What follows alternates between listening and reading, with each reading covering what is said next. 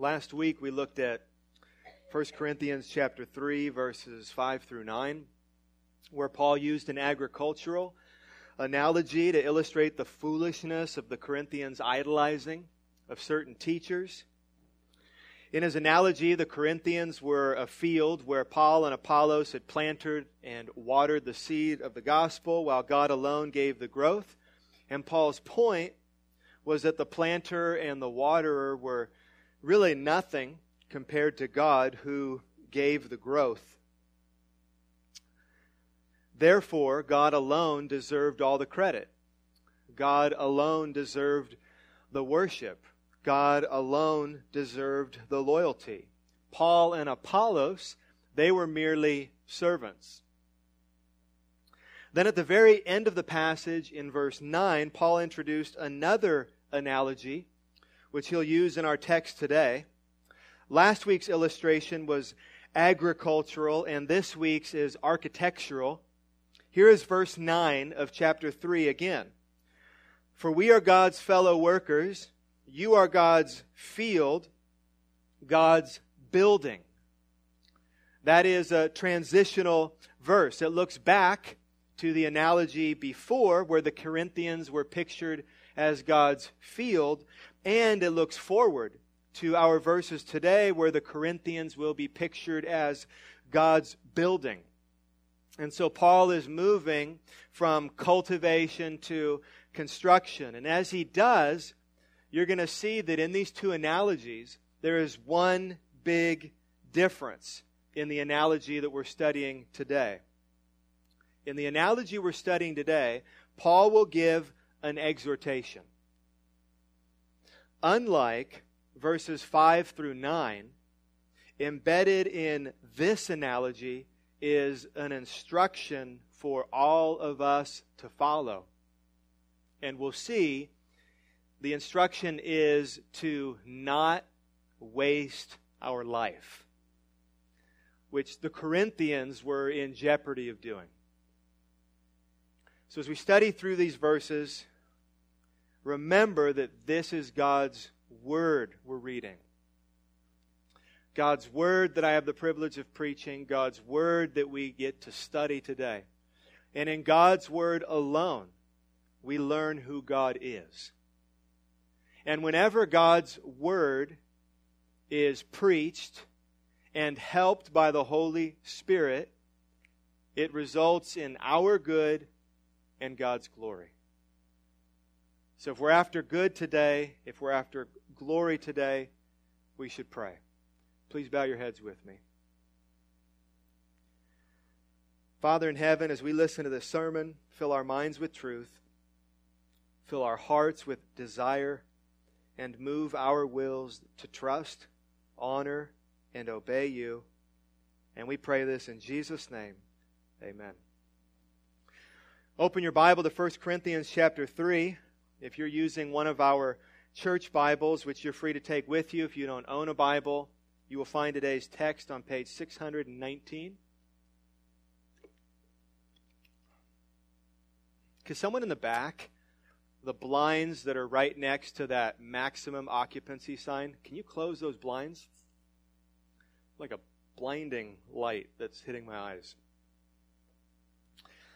Okay, let's read the first part of verse 10. The first part of verse 10, where we'll find a summary of Paul's architectural analogy.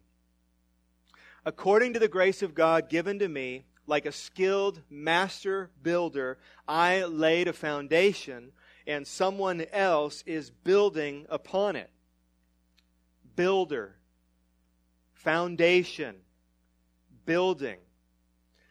There's several parts to this analogy, so let's identify each of them by asking 4 questions. Number 1, what is this project being described? Number 2, who laid the foundation? Number 3, what is the foundation? And number 4, who was building upon the foundation? So question number 1, what is the project here? And that was answered for us in verse 9, where Paul introduced this analogy and said, you are God's building. and the you were his readers. And his readers were those Paul addressed this letter to, whom he identified in chapter 1, verse 2. His letter was written to the church of God that is in Corinth. So the project, or the home being built, is the church of God that was in Corinth. Okay, question number 2. Who laid the foundation? Well, in verse 10, Paul wrote, I laid a foundation. So that's very clear. Paul laid the foundation. And if we look closely here, we're told a couple more things about Paul's work. First, he laid the foundation like a skilled master builder. But Paul knew what he was doing. He was like a master builder. Paul had a plan. He had the necessary skills to do the job. He had the right tools. He was like a master builder. And then second here, lest we think that Paul is patting himself on the back, look what he says first in verse 10. According to the grace of God given to me, like a skilled master builder, I laid a foundation. In other words, yes, Paul laid the foundation. Yes, Paul did that like a skilled master builder, but it was only by the grace of God. And this dependency on the grace of God was always front and center in Paul's mind. For example, later in this letter, Paul says this. This is in 1 Corinthians chapter 15, verse 10. By the grace of God, I am what I am. And His grace toward me was not in vain. On the contrary, I worked harder than any of them, though it was not I, but the grace of God that is with me. So, according to the grace of God given to him, Paul was the master builder who laid the foundation of the church of God in Corinth. So number 3, what is the foundation? Paul laid the foundation. What actually is the foundation? What did Paul set for this church to be built on? We're plainly told in verse 11. But even if we were not plainly told, we could probably figure it out. The foundation is the same thing as the seed that Paul planted. The seed Paul brought to town and the foundation Paul brought to town were the only things Paul brought to town. Here's what he said in the first 2 verses of chapter 2. And I, when I came to you, brothers, did not come proclaiming to you the testimony of God with lofty speech or wisdom, for I decided to know nothing among you except Jesus Christ and Him crucified.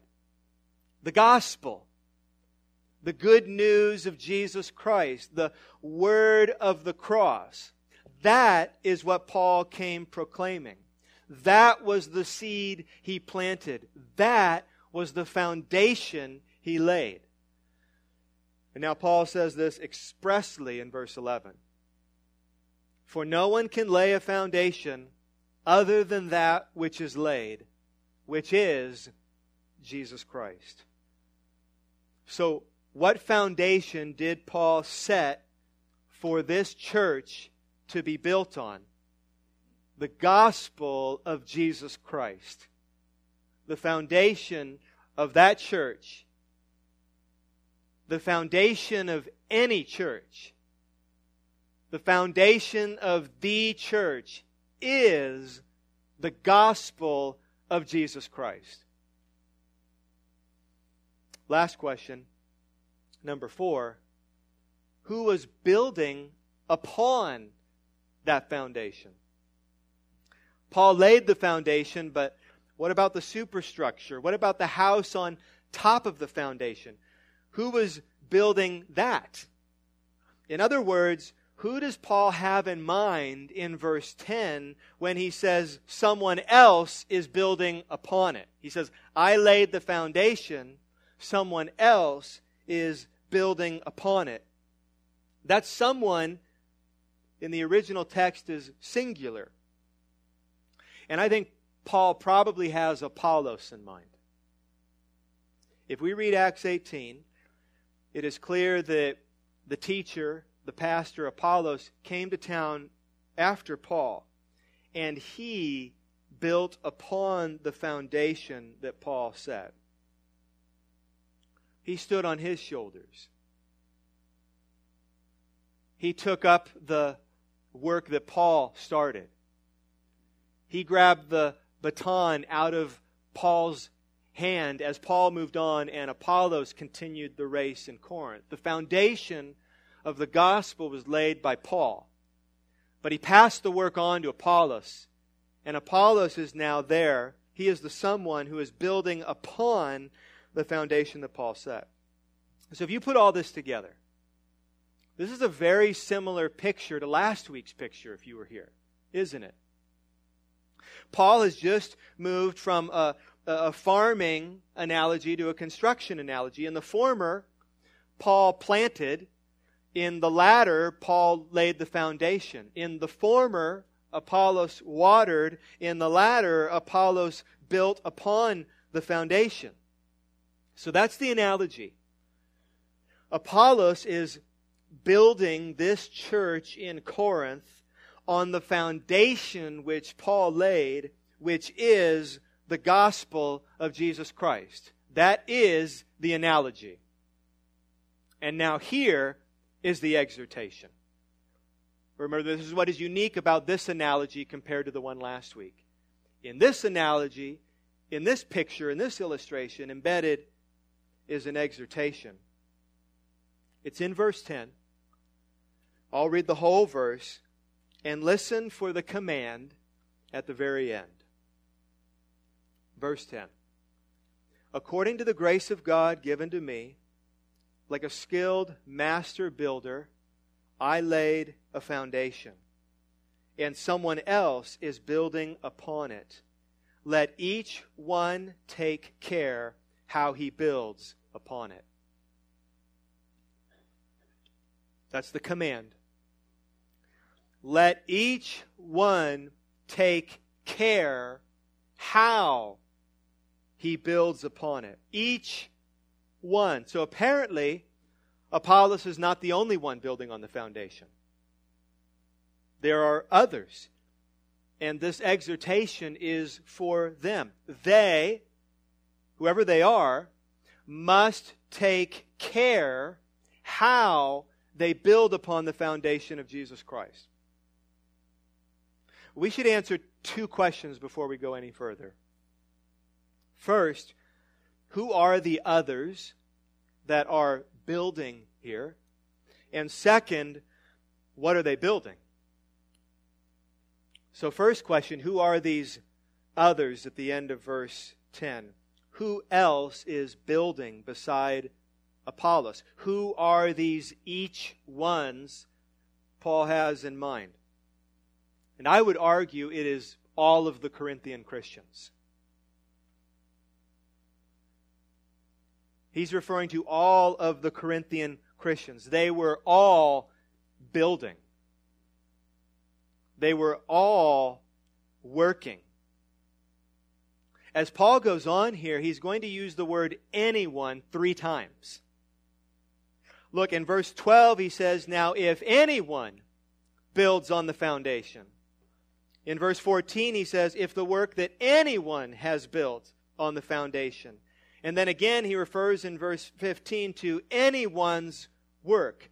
In other words, anyone builds on the foundation. I think Paul means that any of those listening may be builders. And who's listening? All of them. And all of you. His letter would have been written to and read to the entire church. And we're here gathered this morning as an extension of the church, hearing Paul's words.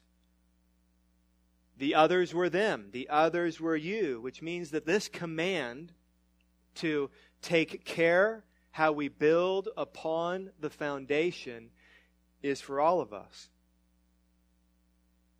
Second question, what were they building? What are we building? We're being told to be careful how we build, to build a certain way so that we better understand what it is that we're actually building before we get into how we're supposed to build it. So, what is it that we are actually building here? Cornerstone students. There's lots of Cornerstone students here. What is your mascot? Mr. Garby, did you come up with that mascot? You are builders. So another way of asking this question is, what does it mean to be a builder? Anyone, we've established that, any one of you may be a builder. In fact, you should be a builder. Let's figure out what that means. So here's what I figured out. First, I looked at the immediate context, trying to understand what is it that we are being called to build. So let's start by looking at the huddle of verses right around this one and see what we can learn. And then I went out from there and looked at outlying context. So I looked at Paul's other writings in the New Testament and looked at the way he used these same words in other places. Again, trying to understand what is it that we're supposed to be building before we look at Paul's instruction on how we're to build it. So, first, let's get into these verses right here and pick up a few clues. Again, our question as we read these verses is, what does it mean to build upon the foundation of Jesus Christ? So look at verse 13. Each one's work will become manifest, for the day will disclose it, because it will be revealed by fire, and the fire will test what sort of work each one has done. So, it's work. This building that we're to be doing, it is work. Whatever the building is, it is hard work. And then at some point, we're told in verse 13, at some point, the building we do, the work we do, will be revealed and tested. So what we are building, what we are working to build, will one day be revealed, all of it, and it will be tested. Okay, verse 14. If the work that anyone has built on the foundation survives, he will receive a reward. If anyone's work is burned up, he will suffer loss, though he himself will be saved, but only as through fire. Okay, that's the immediate context. Those are the verses right around our text. So what have we learned? To be a builder is hard work, and one day our work will be revealed and tested, and it will either survive or burn up. So we're learning something. To be a builder is hard work, and one day our work will be revealed and tested, and it will either survive that test or it'll be burned up.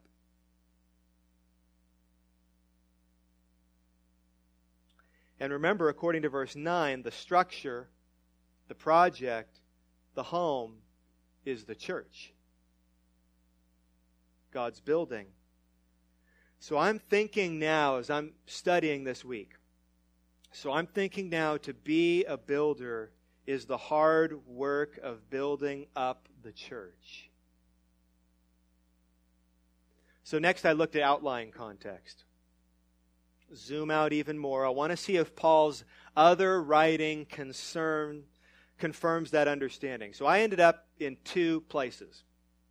2 Corinthians 5:10 and Ephesians 4:11 and 12. And let's see if this confirms that the building we do is to be the hard work of building up Christ's church. Here's 2 Corinthians 5:10. For we must all appear before the judgment seat of Christ. That sounds like this text. We must all one day appear before the judgment seat of Christ. That is the day in our text this morning. So that each one may receive what is due for what he has done in the body, whether good or evil. So I think this is talking about the same thing. And this work is done where? Did you remember? The work that we have done in the body. That is, in the church. The body of Christ. So that begins to confirm my understanding that Paul is talking about building up the church. And then next, here's Ephesians 4:11 through 12.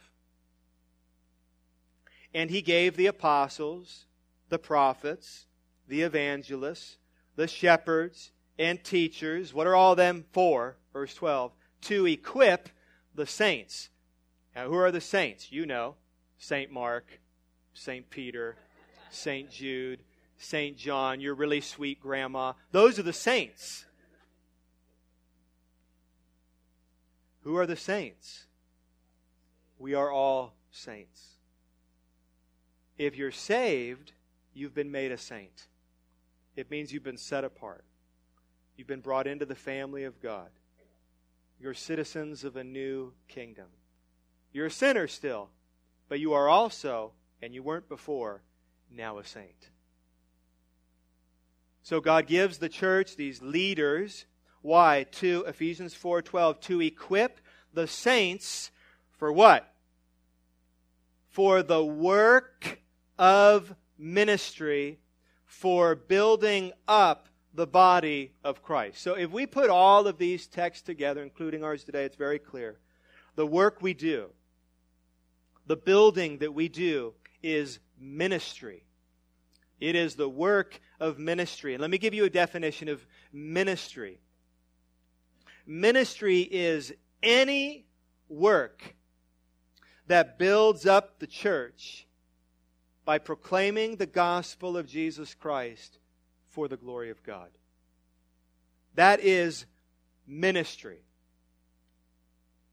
Ministry is any work that builds up the church by proclaiming the gospel of Jesus Christ for the glory of God.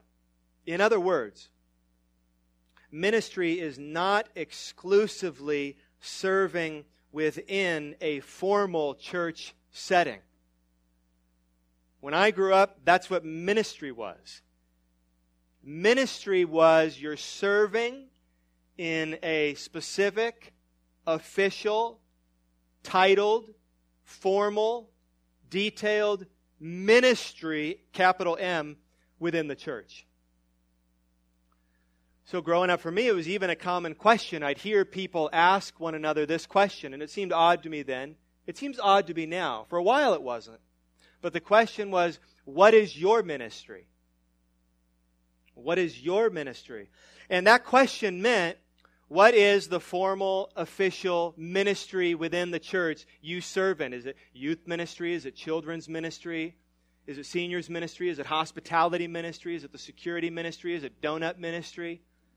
Some of you eat the donuts, you're ministering. But ministry is not, so get that out of our head, it is not exclusively that. Many of you do that, and of course it is ministry. Right? You prepare communion and you clean this church and you volunteer in our ministry to kids and security and hospitality and music and communications and website and bookstore and many others. But that is not all that ministry is.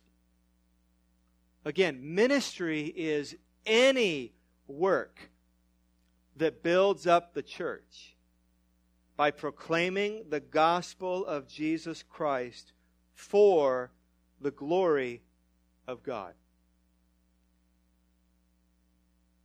It's having people over for dinner. It's evangelism.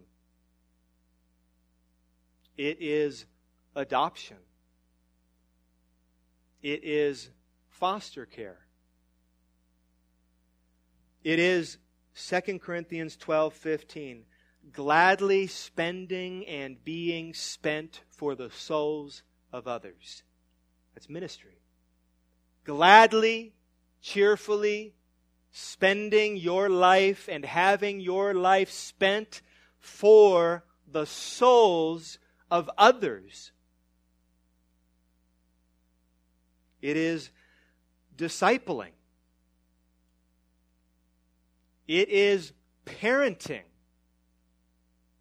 And all that parenting involves.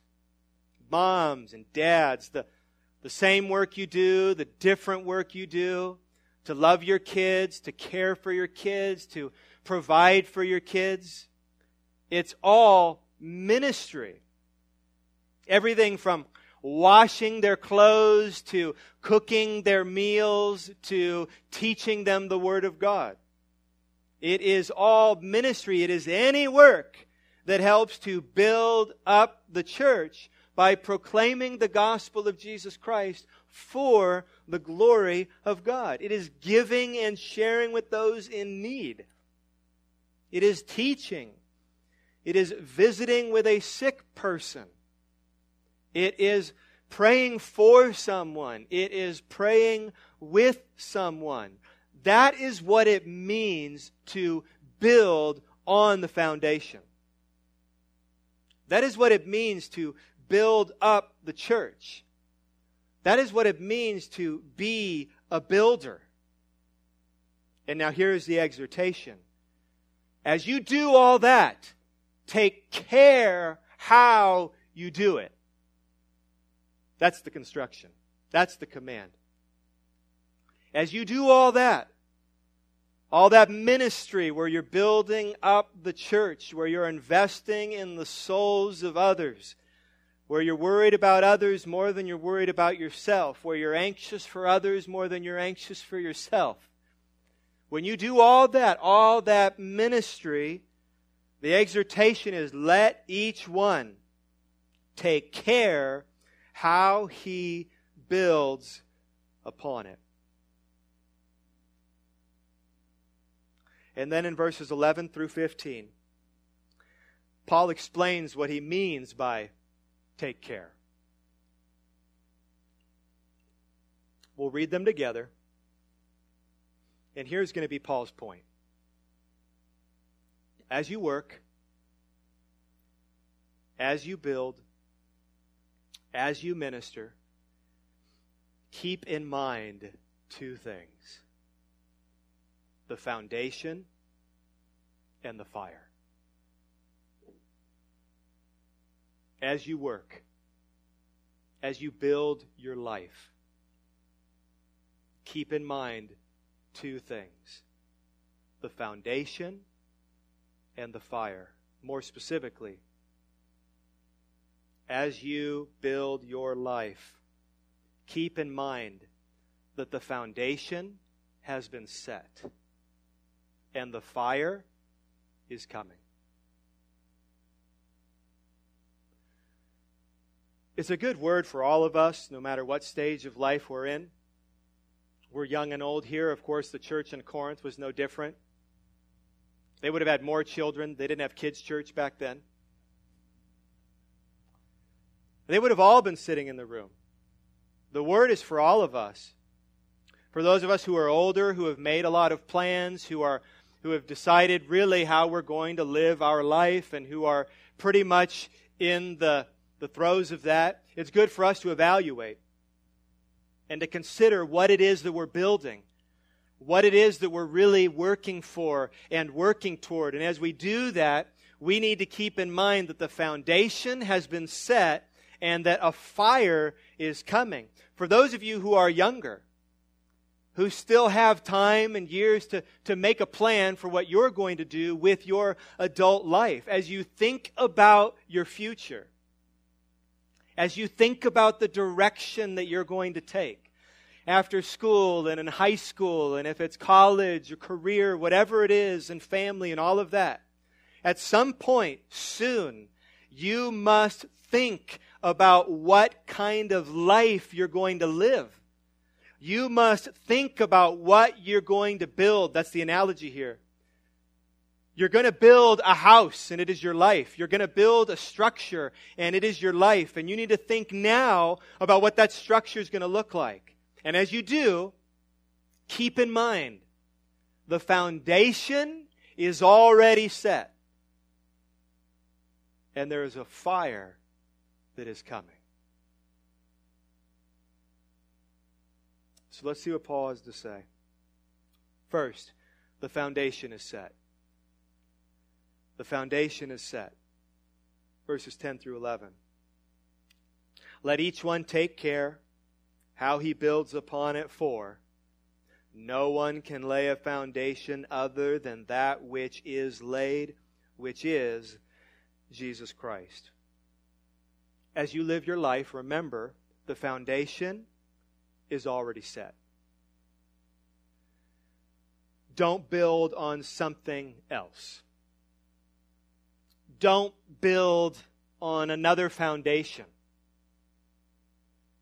Don't make your own foundation. Whatever building you do, Christian, whatever work you do, whatever decisions you make, whatever ministry you pursue, it must have the gospel of Jesus Christ beneath it. On Christ, the solid rock, I stand. All other ground is what? Sinking sand. It's true. Christ alone is the solid rock upon which we stand. Whatever we build, it must have beneath it the foundation of the gospel of Jesus Christ. It must have beneath it this truth: I am a great sinner, and He is a great Savior. That must be the foundation beneath your work, the foundation beneath your family, the foundation beneath your relationships, the foundation beneath recreation, the foundation beneath entertainment, the foundation under every breath you take, every work you do, anything and everything you build in this life must have beneath it this reality: that you are a great sinner and He is a great Savior. Think about what you're building right now. Think about what you're working for right now, what you're working toward right now. Does it have this? Does it need that truth beneath it to stand? Or is it built on some other foundation? Does it need the reality that you're a great sinner and Christ is a great Savior? Is it dependent on that good news? Is it relying on that good news? Or does it not have anything to do with the good news of the gospel of Jesus Christ? Don't build on good works. Don't build on morality. Don't build on the approval or praise of others. Don't build on your success or accomplishments. Don't build on idols. Don't build on worldly wisdom. There is one foundation, and it is the gospel. Don't pour another foundation. Don't pour this foundation: I'm a good person. And then build your life on that foundation. Don't pour this foundation: my value is based on what I achieve and how successful I am. Don't build on that foundation. Don't pour this foundation, I need the praise and approval of others. Don't build on that foundation. Don't take an idol. Don't take your version of Christianity or your version of the gospel. Don't take another religion. Don't take the wisdom of the world. Don't take secular humanism. Don't take any of that and pour that foundation and start building your life on that. Because if you do, you'll see it'll burn up. It's all going to burn.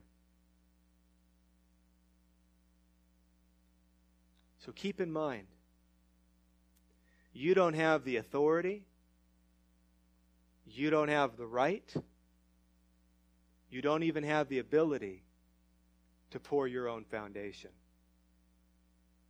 You showed up to this job site, and the foundation has already been set. The slab has been poured, and it is the gospel of Jesus Christ.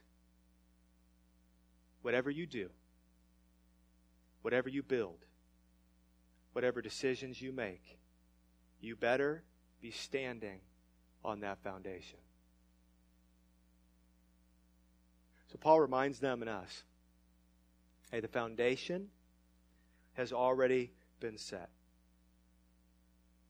Second, as you build, keep in mind the fire is coming. Listen to verses 12 through 15. The fire is coming. Now, if anyone builds on the foundation with gold, silver, precious stones, wood, hay, straw, each one's work will become manifest, for the day will disclose it, because it will be revealed by fire. And the fire will test what sort of work each one has done. So we're told the day is coming. Capital D. Most of your translations actually capitalize it. The day is coming. This is Judgment Day. This is the day when Jesus comes back and blows the whistle. Game over. No overtime. Revelation 22:12. Behold, I am coming soon, bringing my recompense with me to repay each one for what he has done. You've done good, repayment. You've done bad, repayment. You built something bad, repayment. You built something good, repayment. Or Romans 14:10 through 12.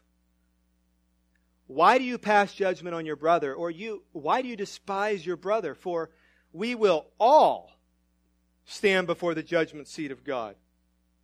For it is written, as I live, says the Lord, every knee shall bow to me, and every tongue shall confess to God. So then each of us, every one of us, will give an account of himself to God. That means on that day, you will give an account for the life you lived, for the work you did, for what you built. It'll be manifested, we're told. It'll be disclosed. It'll be exposed, and it will be tested, and you will be held accountable for what you did with your life, whatever you built.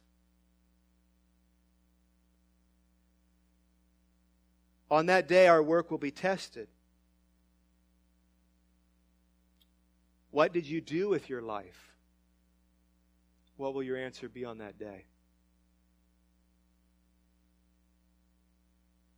These are great questions. What are you doing today that you will regret? I personally am highly motivated by regret. It's one of my biggest fears in life. I have regrets. I hate regrets. I have a hard time moving past regrets. I'm highly motivated by not piling up regrets. Some of you may be the same way. Paul's reminding us of this day so that we would ask questions like this. A day is coming when you are going to be faced with some regrets. So what are you doing today? Now's the time to ask the question. What are you doing today that you will regret doing? Here's another question. What are you not doing today that you will regret not doing? On that day, as you look back and examine, what did you do with your life? Did you build wisely or foolishly? Did you build on the foundation of Jesus Christ, or did you build on something else? Did you build up the church, or did you build up your own kingdom? Did you build with gold, silver, and stone, or did you build with wood, hay, and straw? Did you hear those materials Paul used? There's gold, silver, and stone. And when the test of fire comes, they stand. And then there's wood, hay, and straw. And they're consumed by fire. This fire that's raging north of us has now been titled the most devastating fire in California history. As of this morning, over 149,000 acres were burned. Over 9,800 homes destroyed. 76 people have been killed. Over 1,200 people still unaccounted for. These workers are going into these towns like Paradise. And they're going into these towns from house to house. They have lists of people who are unaccounted for and addresses. And they're going to the address where that house once was with a box. And they're looking for bone fragments. Because the fire came through and consumed everything in sight. Some of these pictures you can go and see online are unbelievable. It's hard to comprehend. Now, some of the pictures are taken from above. It's aerial photography. And you look down in some of these neighborhoods and the homes are completely gone. The only thing you can see are the foundations. All these cement slabs.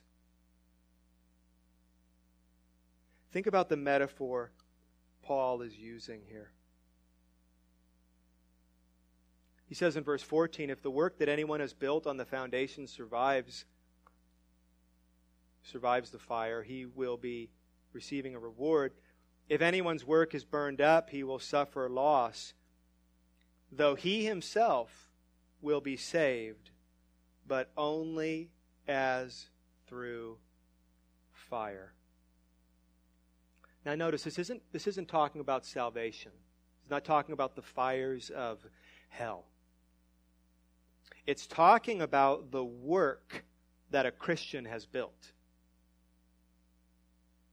Christians can squander their lives.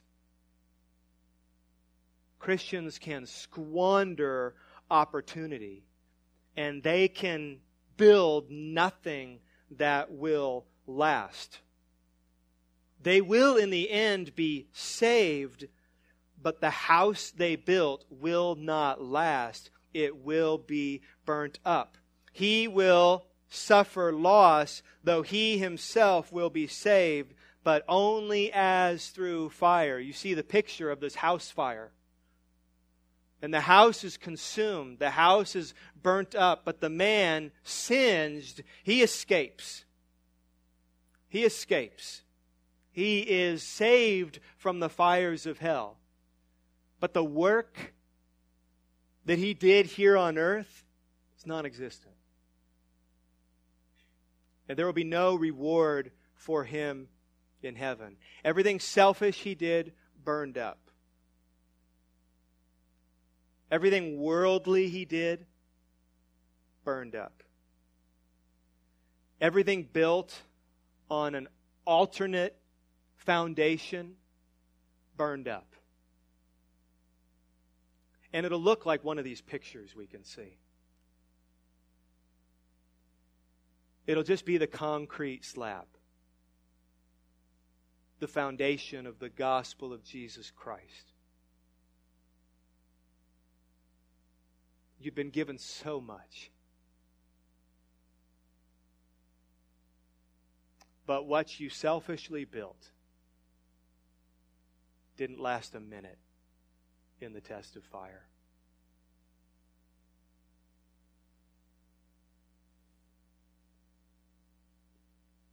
In conclusion, are you working to build up the church?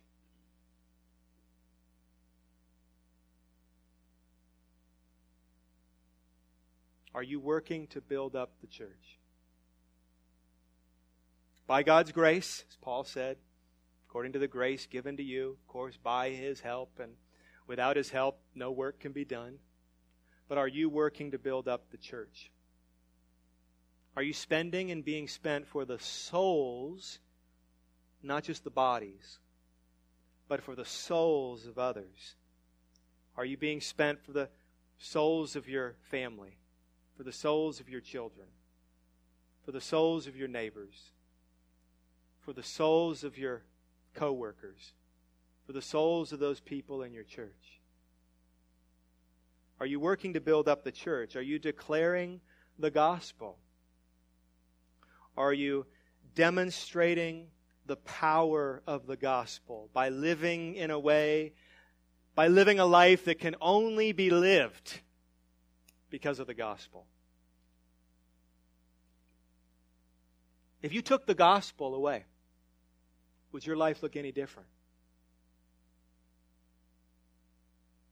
Or would it look the same as everyone else's? Whenever I think about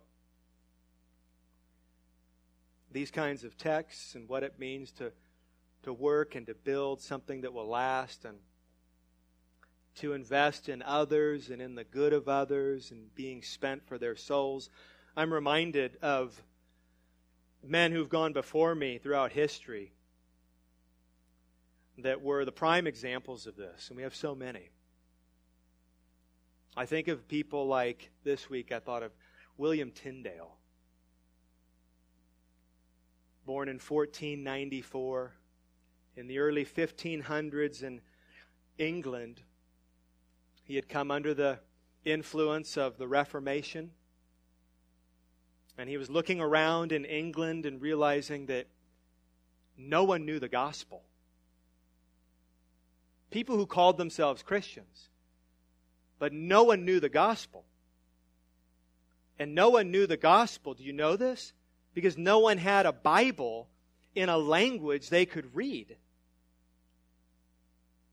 They were being controlled by the church. They were being controlled by the Pope. They were seen, the common person was, as unfit of having a Bible in their hands. It needed to be taught to them by a pope or a priest. It needed to be interpreted for them. It was illegal for them to have a Bible. And so Tyndale looked around and said, I must do something.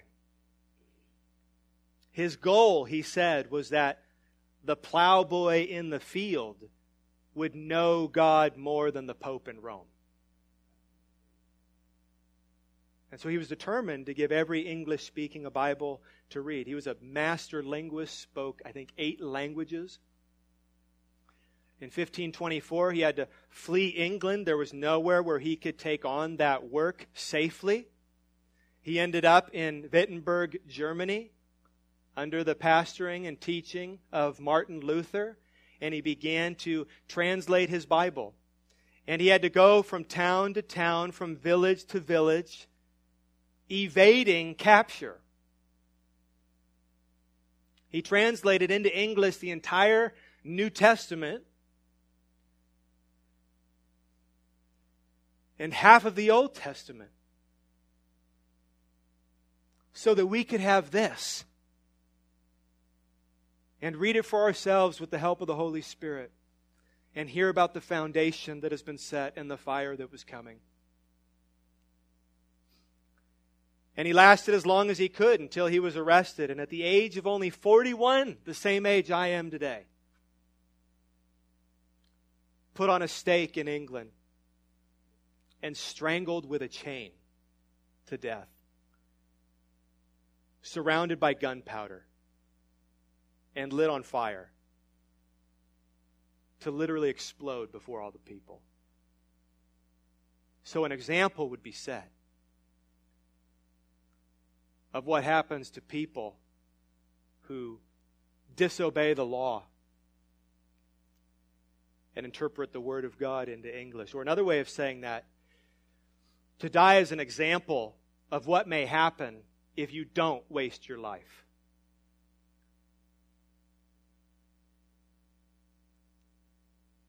You may not be a William Tyndale. I'm not a William Tyndale. I'm not. But don't waste your life.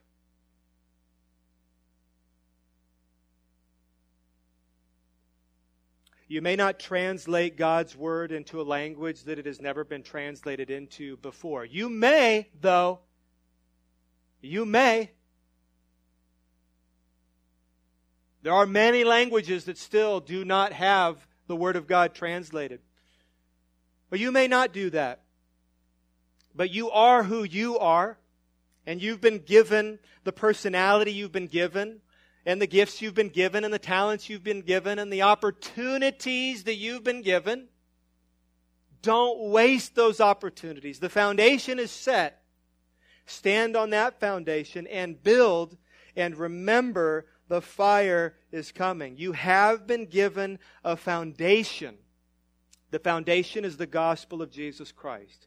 Take care how you build upon it.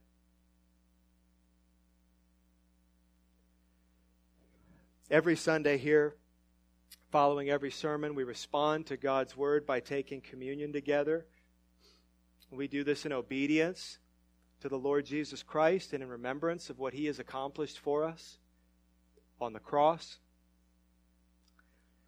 1 Corinthians 11:23 and following says this: For I received from the Lord what I also delivered to you, that the Lord Jesus, on the night when He was betrayed, took bread, and when He had given thanks, He broke it and said, This is my body, which is for you. Do this in remembrance of me. In the same way also He took the cup after supper, saying, This cup is the new covenant of my blood. Do this as often as you drink it in remembrance of me. For as often as you eat this bread and drink the cup, you proclaim the Lord's death until He comes. And so, we're remembering His death. We're proclaiming His death. And if you're visiting here with us today, you're invited to take communion with us today if you are a Christian. If you are a baptized believer that has turned from sin and has placed your faith, your trust, your reliance on Jesus Christ alone for your salvation and nothing else. If you are part of this church or another church that faithfully preaches the gospel, you're welcome to take communion with us. In just a minute, we'll have leaders up front who would like to serve you. We ask that you enter it into the center aisle and come forward, take the bread and juice, hang on to them, return to your seat and wait, and we'll take communion together today as a family. Let's pray. Our Father in heaven, in response to your word today, we now remember the sacrificial death of your Son. May you be glorified as we remember and proclaim His sacrifice in our place so that we could be reconciled to you. We give you all praise and all glory and all honor. And pray this all in Jesus' name. Amen.